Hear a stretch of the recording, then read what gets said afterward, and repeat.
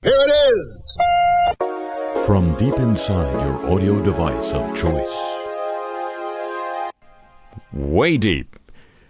And now, ladies and gentlemen, news of Nice Corp. Nice people doing nice things. Prince Harry, no relation, is suing the British tabloid paper of Rupert Murdoch, as well as his industry rival, Mirror Group, for allegedly hacking his phone. Still? Again? Phone hacking? This is from a source called Byline. Byline investigates, a British news site, in a major escalation, they say, of Prince Harry's war on Fleet Street, which is the legendary home of British news publications. The Duke of Sussex filed suit in London court, alleging both news groups misused his private information for stories. This may be the first time a serving member of the royal family enters the witness box in trials against Rupert, one of his relatives, maybe. An appearance by the prince in the witness box would immediately make this an historic moment in British law, said one of the sources. The separately legal action was filed by his wife, Meghan, Duchess of Sussex, alleging the misuse of a private family letter. Prince's claim won't proceed to trial until early 2021. Let me tell you from personal experience, that's fast. At the soonest, it says, and will focus in part on the activities of private detectives commissioned by The Sun, a newspaper still in business owned by Nice Corp, and News of the World, which went out of business as a result of the phone hacking charges way back when. The Sun's owners have always denied any wrongdoing on behalf of the paper. The newspaper chains up till now have had a strategy of settling individual hacking claims out of court. The goal, of course, was to prevent a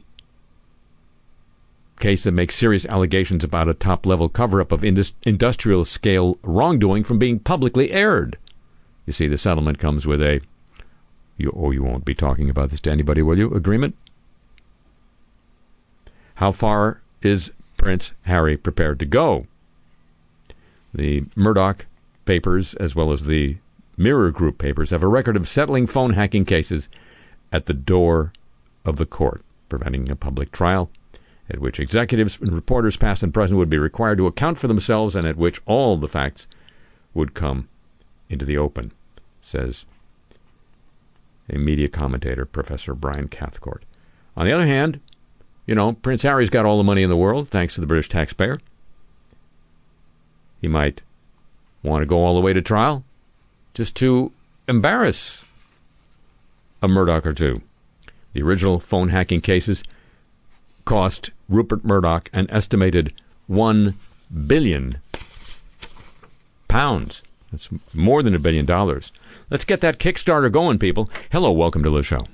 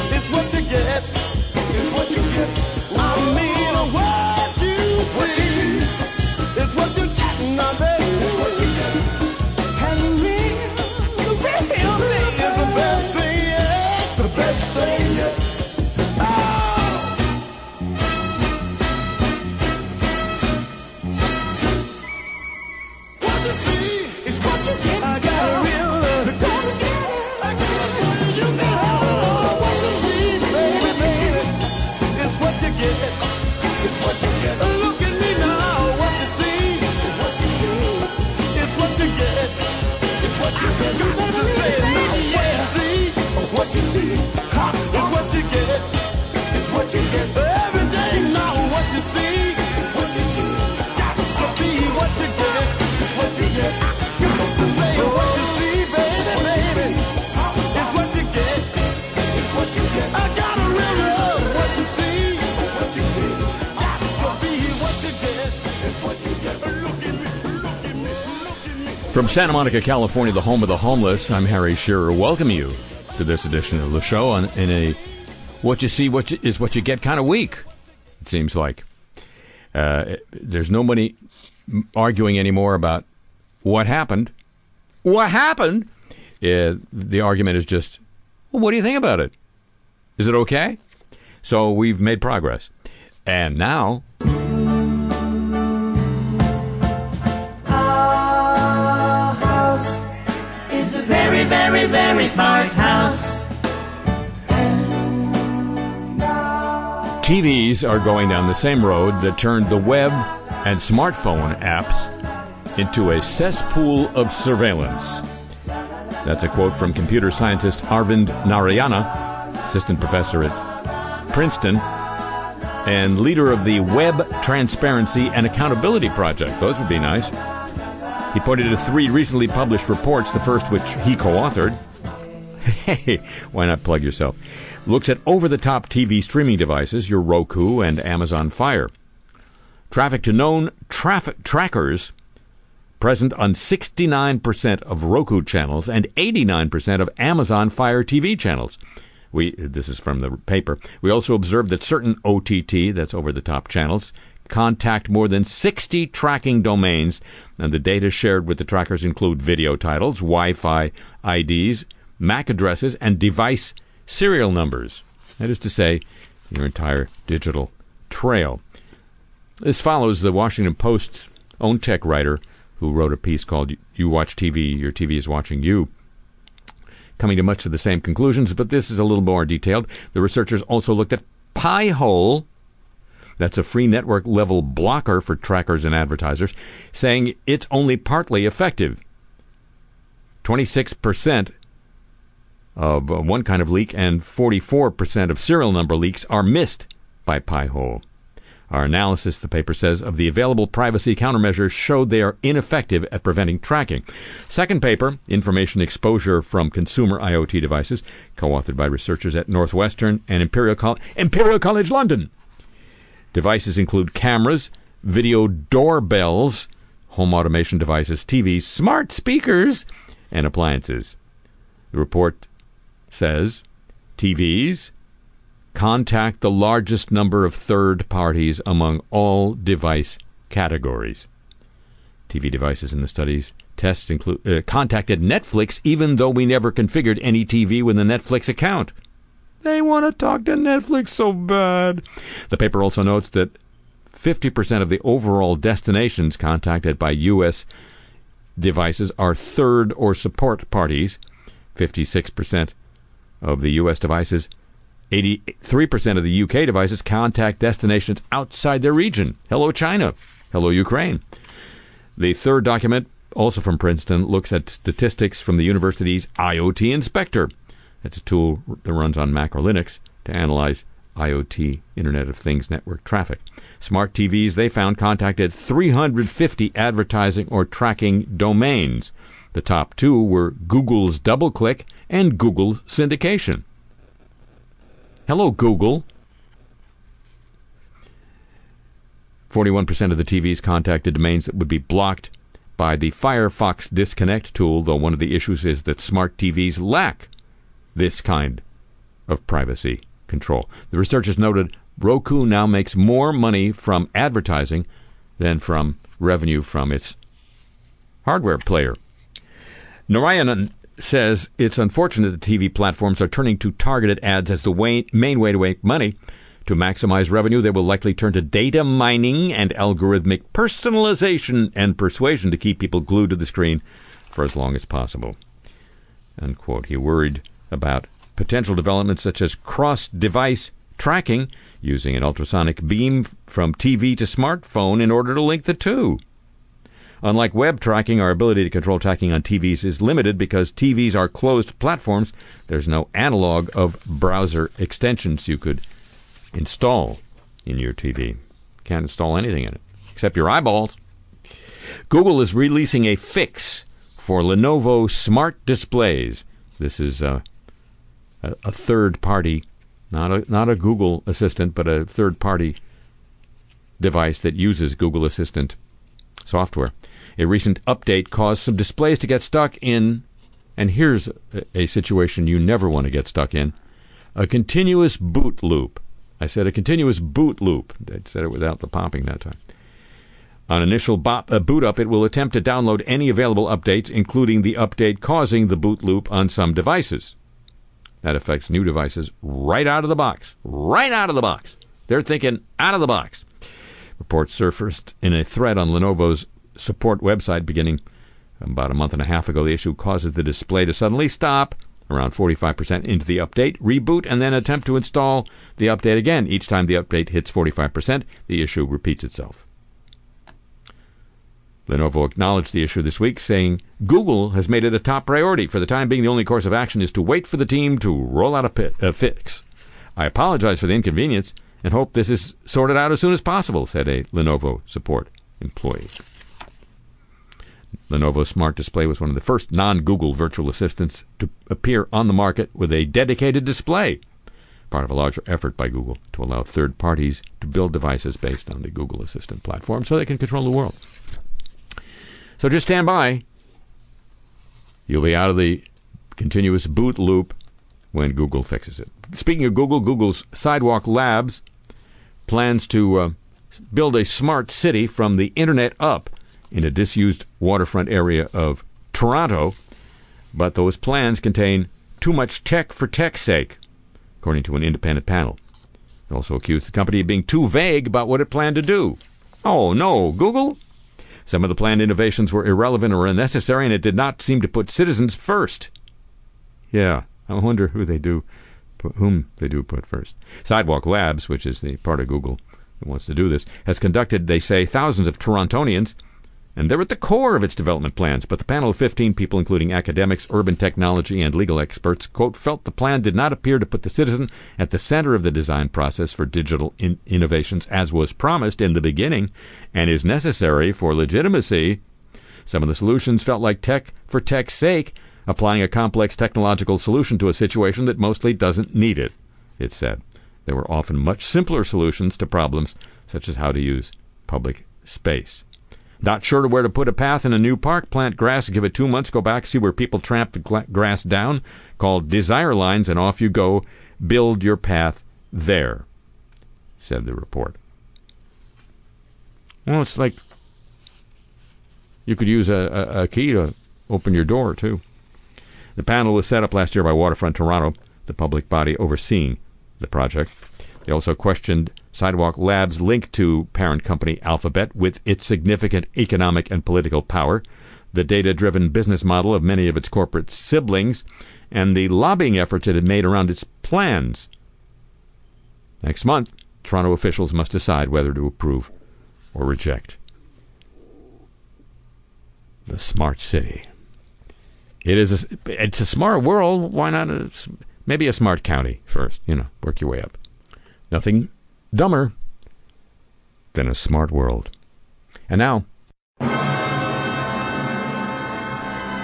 news of the godly. A prominent Baltimore Archbishop, the late Cardinal Lawrence J. Sheehan, transferred priests accused of sexual abuse to new posts without disciplining them or warning parishioners when he led the Bridgeport, Connecticut diocese decades ago. It's according to an independent report issued this week. Never heard of that behavior before, have we? Sheehan died in 1984 at age 86, is among several former Bridgeport bishops scrutinized in a report commissioned by the diocese there in response to the Catholic Church's sexual abuse crisis. That's the wording of the Baltimore Sun. The diocese's practice of a bishop's reassigning a priest following an abuse accusation began during Bishop Sheehan's tenure, states the report. He knew of multiple specific incidents of abuse by then active priests in the diocese and assigned the priest to new postings with no discipline and no warnings to the communities.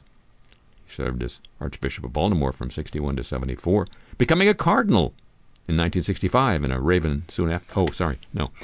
In an email to the Sun, Baltimore Archdiocese spokesman Sean Kane said that the Archdiocese has apologized repeatedly for the church's past response to allegations of abuse, including in the time period of the 50s and 60s. The Archdiocese has certainly recognized for a long time that the church's response to abuse allegations, especially in the 50s through the 70s, was completely inadequate, he said. But we're good now. He didn't say that. Described as a revered son of Baltimore in an Evening Sun obituary, Sheehan was known for his work promoting civil rights, for his opposition to the Vietnam War. He banned discrimination in Catholic institutions, took part in the 1963 March on Washington. In 1966, he was booed at a city council meeting when he advocated for a fair housing measure. And then there's the other thing. Former Marist brother Michael Beaumont has admitted sexually abusing girls in the 1970s, the most painful, and possessing objectionable material as recently as May. He's a former Marist brother. He's found to still have a sexual interest in young girls 40 years later. This is in New Zealand. In the 50s, he abused a 9-year-old girl while her family had their eyes closed in prayer. He admitted the historical indecent assault charge on the morning he was due to stand trial. He's also pleaded guilty, the 72-year-old fellow has, to 2 counts relating to touching 2 other girls also in the 1970s. But despite the historical nature of the offending, his sexual interest in young girls continued. Police found a USB stick in his pocket when he was arrested more than a year ago. It contained 8 pedophile fantasy stories that detailed the sexual abuse of children. He was sentenced this week to a year of home detention, and he was ordered to pay $3,000 in emotional harm payments, and that his name should be added to the child sex offenders register. You probably don't want to go visiting at his house. He sat in the dock with his head slightly bowed, as the judge told him his offending was a significant breach of trust. Or maybe he was just praying. He coached school sports teams and was involved in choirs and musical groups. I'm telling you. The Archbishop of Canterbury has published remarkable images of himself lying prostrate at the memorial to the victims of the 1919 Amritsar massacre in India. Writing in Facebook, Justin Welby, symbolic head of the Anglican Communion worldwide, described his deep sense of grief at the terrible atrocity committed at Amritsar a century ago. That's when British troops fired without warning on a peaceful protest of thousands of unarmed Indians in Amritsar in the state of Punjab, in what became known as the Amritsar massacre. Number of those killed is a matter of dispute. We'll let them argue about that. Nearly 1,700 priests and other clergy members that the Roman Catholic Church considers credibly accused of child sexual abuse are living under the radar, maybe under the couch, with little to no oversight from religious authorities or law enforcement. This is decades after the first wave of the church abuse scandal rolled across U.S. dioceses. This is according to an investigation by the Associated Press, still in business. These priests, deacons, monks, and lay people now teach middle school math. They counsel survivors of sexual assault. They work as nurses and volunteer at nonprofits aimed at helping at-risk kids. They live next to playgrounds and daycare centers. They foster and care for children. And in their time since leaving the church, dozens have committed crimes, including sexual assault and possessing child pornography, according to the AP. The recent push by Roman Catholic dioceses across the U.S. to publish the names of those it considered to be credibly accused has opened a window into the daunting problem of how to monitor and track priests who often were never criminally charged and in many cases were removed from or left the church to live as private citizens. In addition to the almost 1,700 the AP was able to identify as largely unsupervised, 76 could not be located. The remaining clergy members were found to be under some kind of supervision, some in prison or overseen by church programs. Hundreds of the priests held positions of trust, many with access to children. More than 160 continued working or volunteering in churches, including dozens in Catholic dioceses overseas and some in other denominations. Roughly 190 obtained professional licenses to work in education, medicine, social work, and counseling. Some still had valid credentials in those fields. Researchers also turned up cases where the priests were once again able to prey, P-R-E-Y, on victims. Let us pray. The majority of people listed as credibly accused were never criminally prosecuted. As I said, the lack of criminal history has revealed a sizable gray area. State licensing boards and background check services are not designed to handle former priests who weren't criminally involved as they seek new employment. So there's that. And let's go to Dodge City. The Catholic Diocese of Dodge City, yes, it does exist. Matt Dillon is not the bishop. Released a list of 12 clerics or seminarians with substantiated allegations of abuse against minors. 5 of the priests were assigned to the Dodge City Diocese. 5 others worked at some point in the diocese. Allegations against them were made in other dioceses. 2 others were seminarians. I apologize to victim survivors of child sexual abuse, especially those who were abused by priests or seminarians of the Catholic Diocese of Dodge City, said the bishop, John Brungert. In a news release, you have suffered from this terrible sin. I beg your forgiveness. I pray our Lord will give his healing love to you and your families. The bishop also offered to meet with any survivors or their families, take them out to a nice meal, and maybe some... No, he did not do that. He did offer to meet with them, though. Dodge City is the 4th and final Kansas Catholic diocese to release its list of credibly accused clerics. The Wichita Diocese named 15, Salina named 28, and Kansas City, Kansas, 22. News of the godly, ladies and gentlemen. Always good for what ails you. And now, a news story that answers the question, what does Ukraine need less right now? That's right.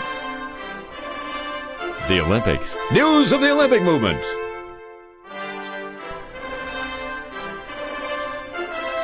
Produced by Jim Ebersol III.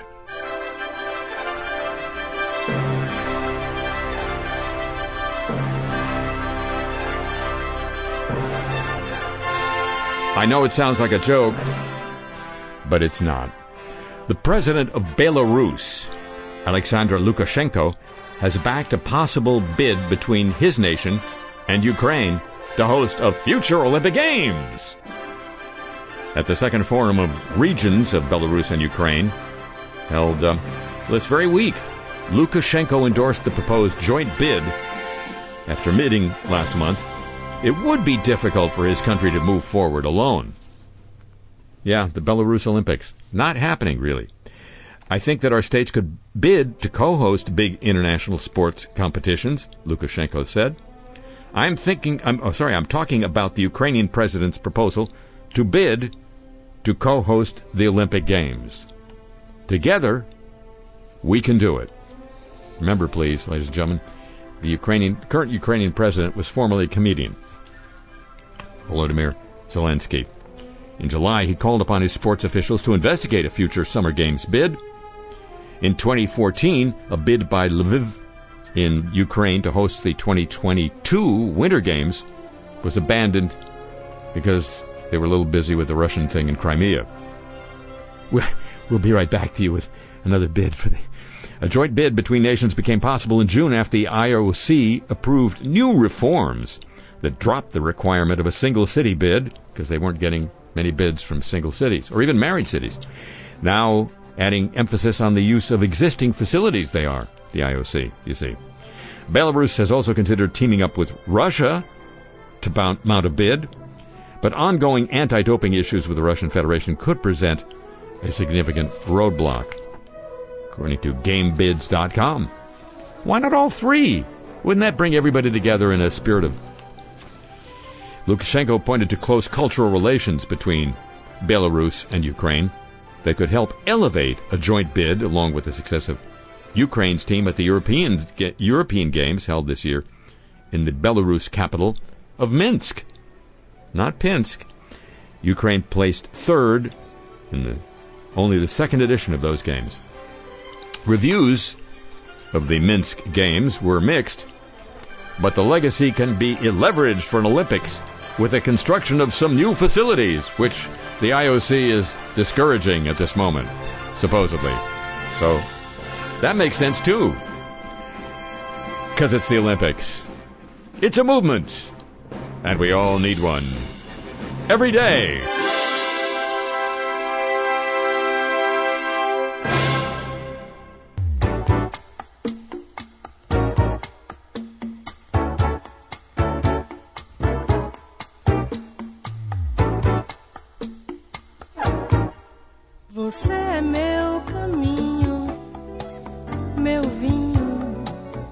Meu vício, desde o início, estava você.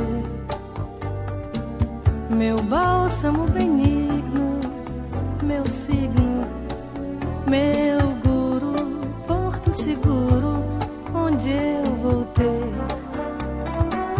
Meu mar e minha mãe, meu medo e meu champanhe. Visão do espaço sideral, onde o que eu sou se afoga, meu fumo e minha yoga. Você é minha droga, paixão.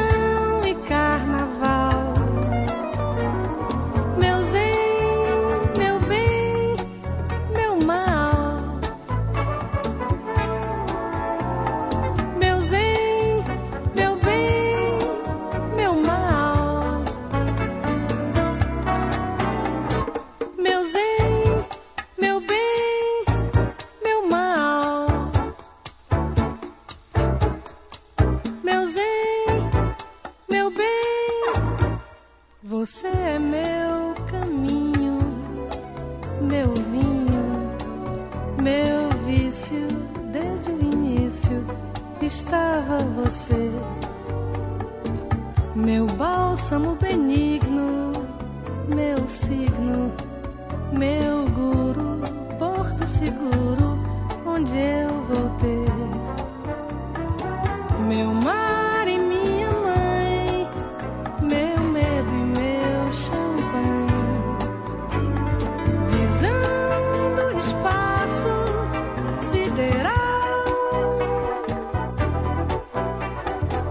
onde o que eu sou se afoga, meu fumo e minha yoga. Você é minha droga, paixão e carnaval. Meu zen, meu bem, meu mal.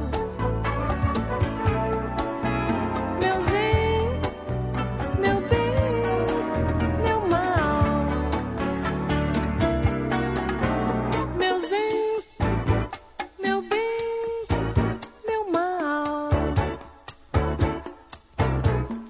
Meu zen, meu bem, meu mal.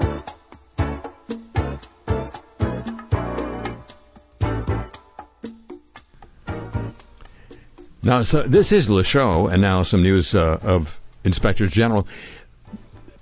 Based on this observation, or leading to this observation, you know how many people went to jail for possessing a joint of marijuana? Not a lot of white people, but, you know, some people, a lot of people. Because the DEA was so darn determined not to have people smoke marijuana. This is by contrast.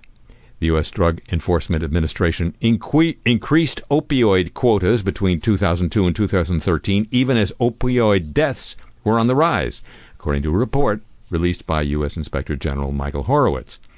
Has there ever been a week when we've been more grateful for Inspectors General, ladies and gentlemen? The U.S. Drug Enforcement Administration was slow to respond to the opioid crisis, according to that report. The report detailed the DEA's failure to limit the crisis, which has claimed hundreds of thousands of lives throughout the last 2 decades, as opposed to marijuana, which we're waiting for the first death. Still, among the findings, the DEA increased oxycodone quotas for a decade, despite opioid deaths continuing to rise, according to the report. Between 1999 and 2013, the deaths increased by an average of 8% per year. Particularly sharp rise between 2013 and 2017. The deaths rose by an average of 71%. Despite that, the DEA allowed annual oxycodone production to jump by 400% between 2002 and 2013, not reducing the quota until 2017, when it was reduced by 25%. The agency also drastically diminished the use of immediate suspension orders. It just happens to be its most powerful enforcement tool, aside from putting you in the clink. Between 2013 and 2017, immediate suspension orders can prevent registrants from diverting prescription narcotics. The DEA only issued 43 orders during that stretch. It issued 45 orders in 2012 alone. Additionally, the DEA's registration process allowed opioid manufacturers, distributors, and healthcare providers to reapply the day after having their registration revoked, according to the report. Registrations are required for anyone handling controlled substances, including opioids. The agency also did not track ordering patterns for pharmaceuticals or monitor trends for controlled substance abuse, according to the report. So, on top of it, DEA, but get those joint smokers put away, because this is your brain on the war on drugs. Well, we've gotten to the point in the show where it's time to talk about President Trump, who's had a big week. Let's put it that way.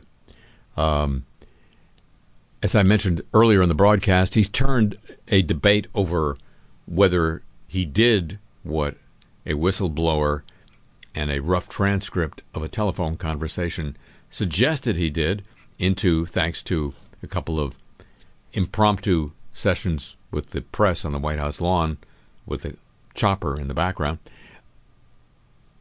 a confirmation that he indeed did that, and leaving his coterie of loyal supporters inside the Republican Party to now fight the battle over, well, what do you think of it? Is that okay?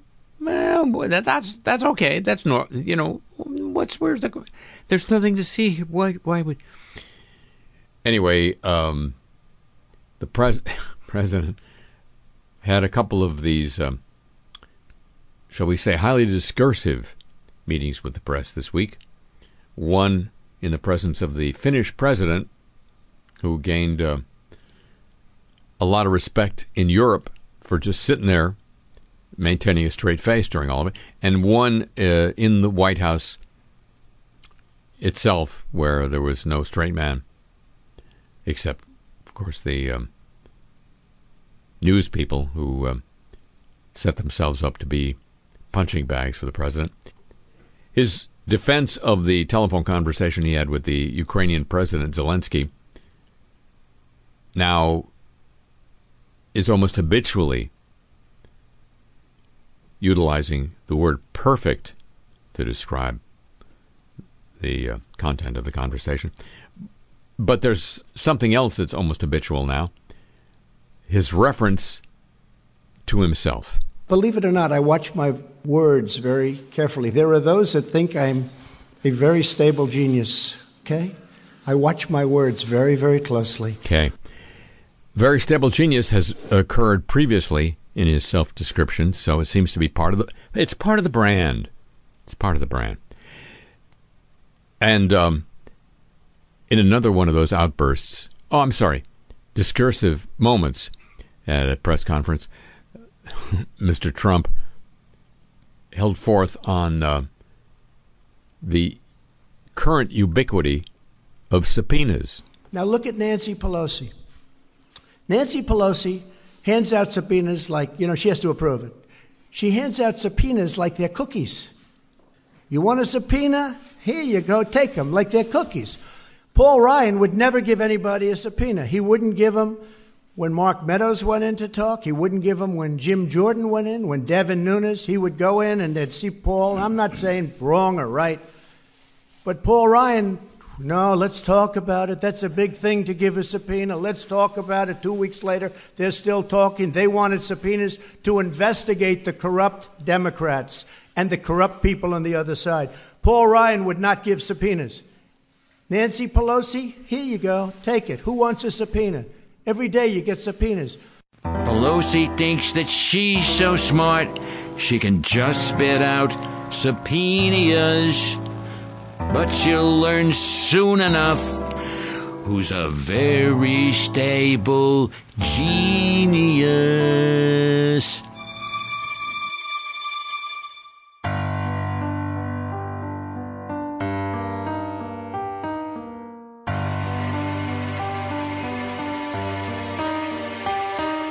Einstein was a real smart guy, at least that's what I'm told. he thought up all of these theories. Although he looked real old, but you never saw him on TV. Not network, not even cable. So when you're talking geniuses, I'm the one who's very stable. Very stable.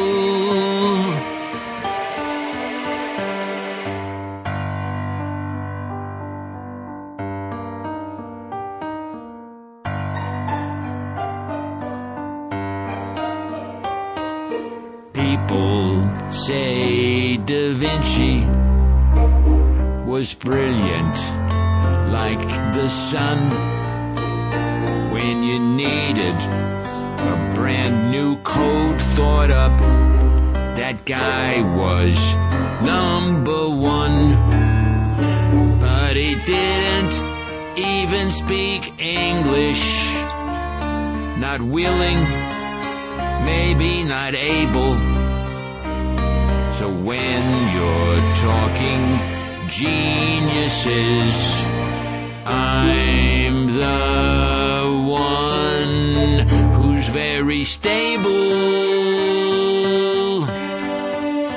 Very stable.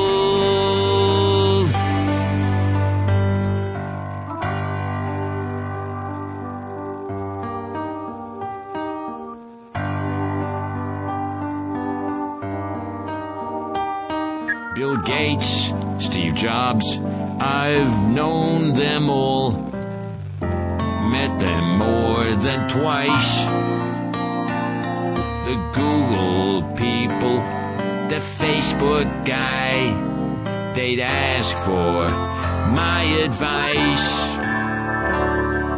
Clearly, they were sharp as tacks, sitting at my conference table. But when you're talking geniuses, I'm the one that's very stable. Very stable. Elon Musk is building ships to Mars and maybe Venus, but even nutty Elon knows I'm a very stable genius.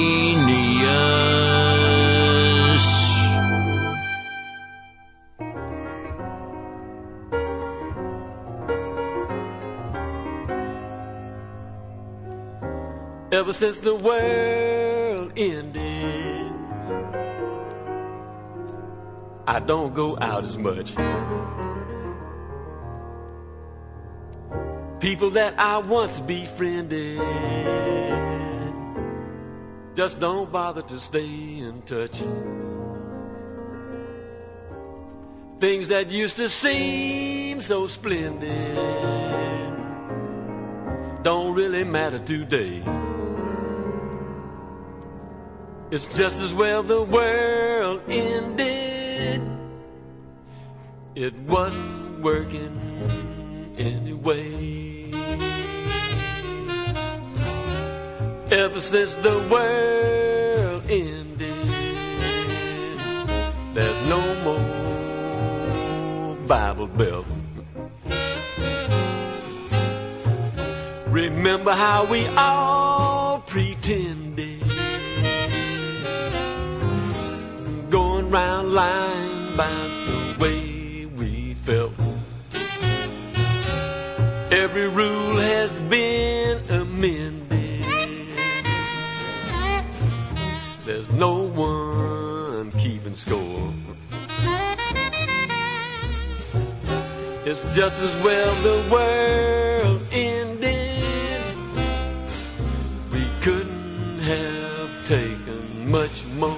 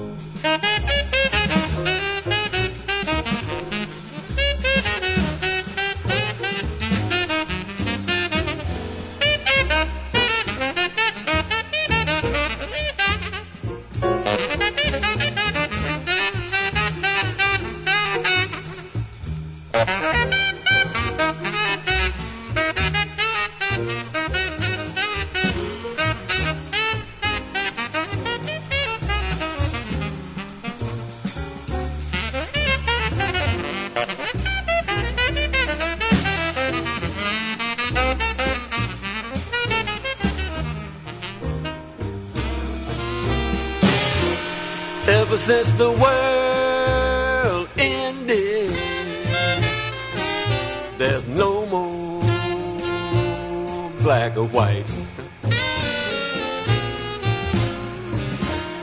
Ever since we all got blended, there's no more reason to fuss and fight. Dogmas that we once defended no longer seem worthwhile. Ever since the world ended, I face the future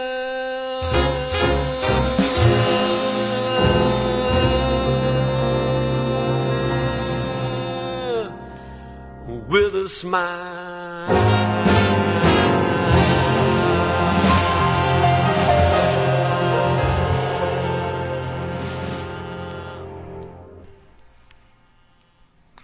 Ladies and gentlemen, you may have noticed that on today's broadcast, all the music heard here on is on vinyl. And that's because we're trying to help the kids, as per the recommendation of Joe Biden.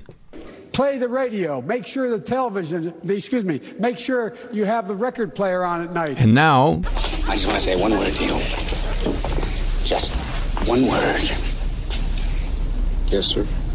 Are you listening? Yes, I am. Microplastics. Think about it. Will you think about it? Yes, I will. Enough said. you think microplastics are good for human health? Well, guess what? You might be wrong. Microplastics may harm human health. Whoa! Researchers at the University Medical Center at Utrecht made that claim this week.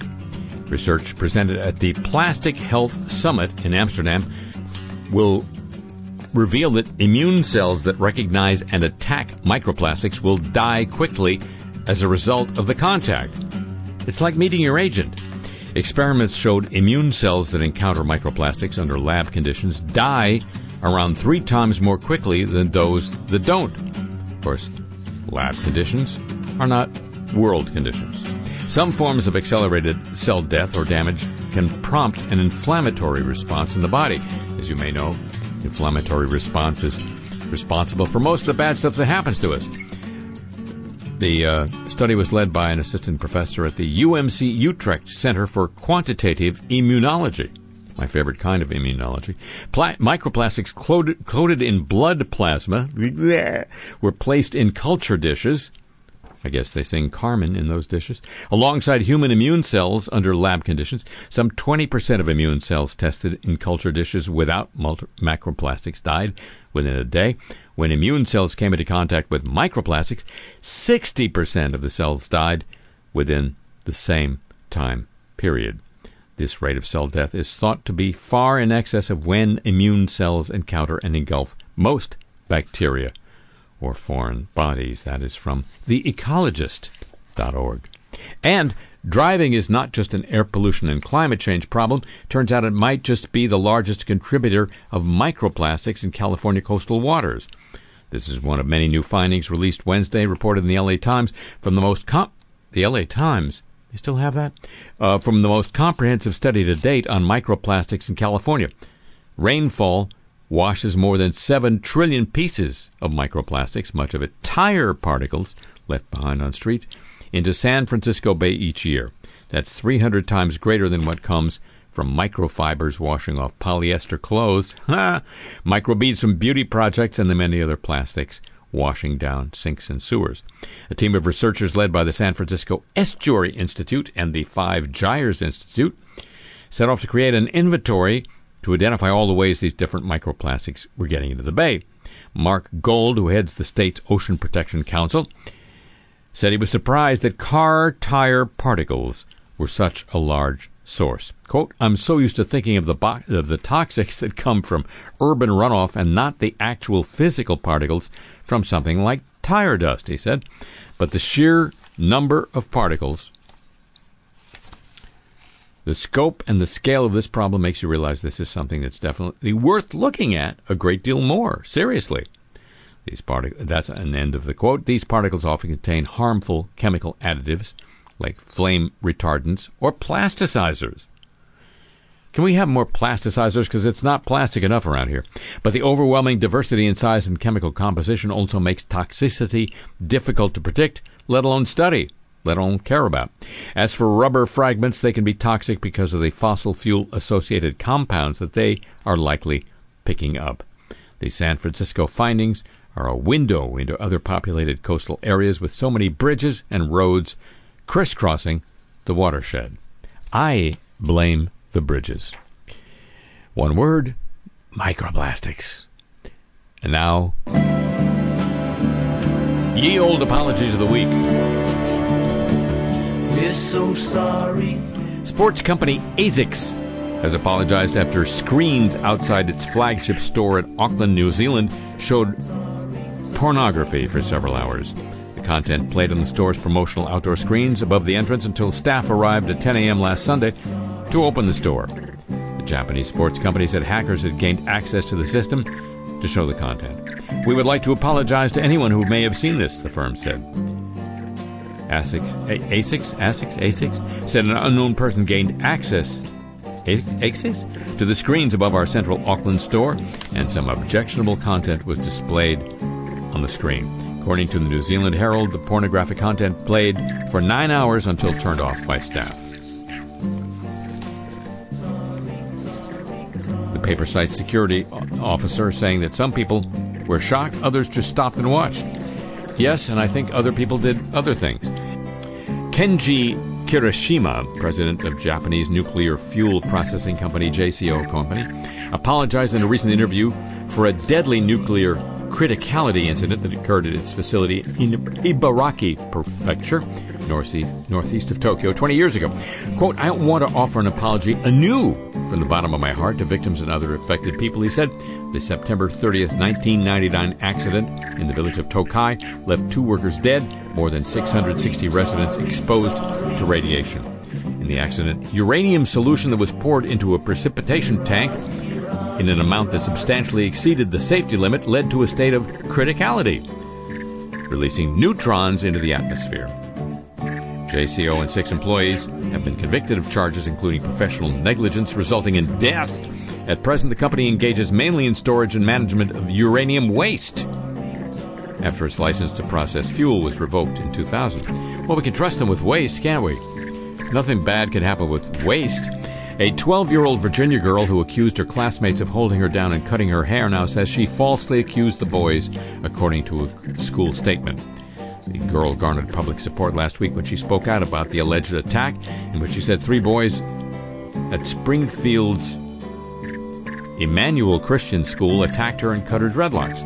Now school officials say she has acknowledged the allegations were false. To those young boys and their parents, we sincerely apologize for the pain and anxiety these allegations have caused, her family said in a statement. To the broader community who rallied in such passionate support for our daughter, we apologize for betraying your trust.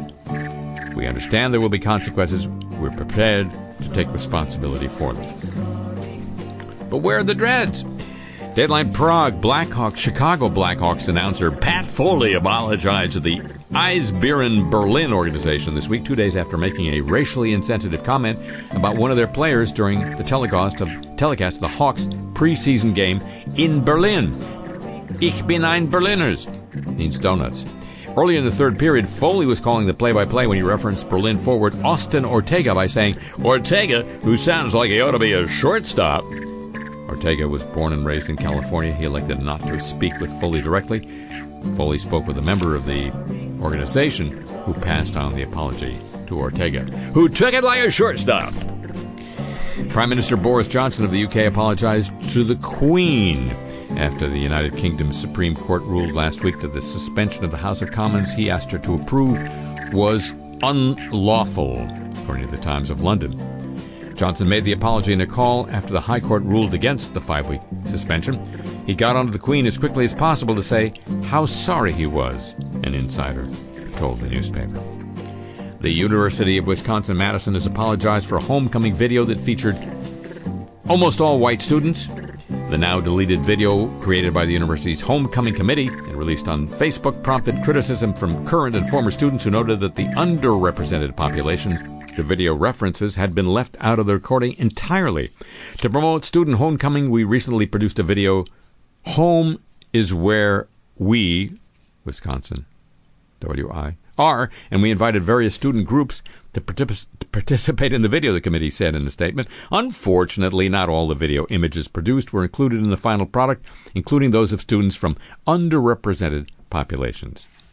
A couple of black students made known, who were taped for the presentation but not included in it, made known their displeasure. Y'all can't hire folks who are doing the editing and outreach that maybe share some of the identities missing from the video who could call out how you missed the mark? Is your staff diverse? Said one of them. The university and the Alumni Association, which sponsors the homecoming committee, apologized to students and alumni in separate statements this week for what they described as the video's partial representation of the student body, which as of fall last year was 70% white. The university said, "We know that both historically and today, students of color and other underrepresented groups do not feel as welcome on our campus as majority students. As a community, we must commit to and invest in ways to change this." Unquote. The apologies of the week, a copyrighted feature of this broadcast. And remember a year ago when Adnan Khashoggi was killed, the columnist for the Washington Post, Saudi Arabian, lured to Saudi embassy in Istanbul, Turkey, and then killed and dismembered. And all of these corporations were going to go to the big investment conference in Saudi Arabia, begged off, because of their conscience. Well, they're back this year. Human rights advocates say this kingdom is yet to develop or deliver justice, but business leaders have been far more forgiving. Senior executives from Goldman Sachs, J.P. Morgan Chase, Citigroup, and BlackRock will be returning to the kingdom for Davos in the desert. More than 150 executives have confirmed their attendance, including more than 40 executives from U.S. companies. The head of Russia's sovereign wealth fund is attending. And defense contractors from China, India, the United Arab Emirates, and several European countries. And Jared Kushner is going to be there. BlackRock chief executive Larry Fink, he withdrew last year, has framed his decision to return to Saudi Arabia as an effort to promote change in the kingdom.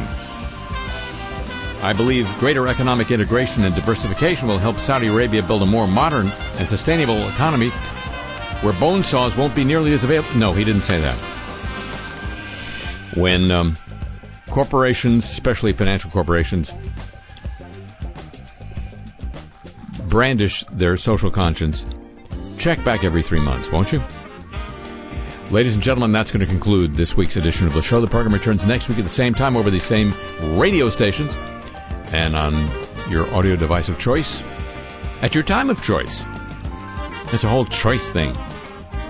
And it'd be just like this program being rated as choice, if not prime, if you would agree to join with us then. Would you already? Thank you very much. A tip of the show out to the San Diego, Pittsburgh, Chicago, and Hawaii desks. Thanks as always to Pam Halstead and to Thomas Walsh at WWNO New Orleans for help with today's program. The email address for the show, your chance to get Cars I Talk t-shirts and the playlist of the music. It's all at harryshearer.com. And come get me. Come meet me on the Commons at the Harry Shearer, twitter.com.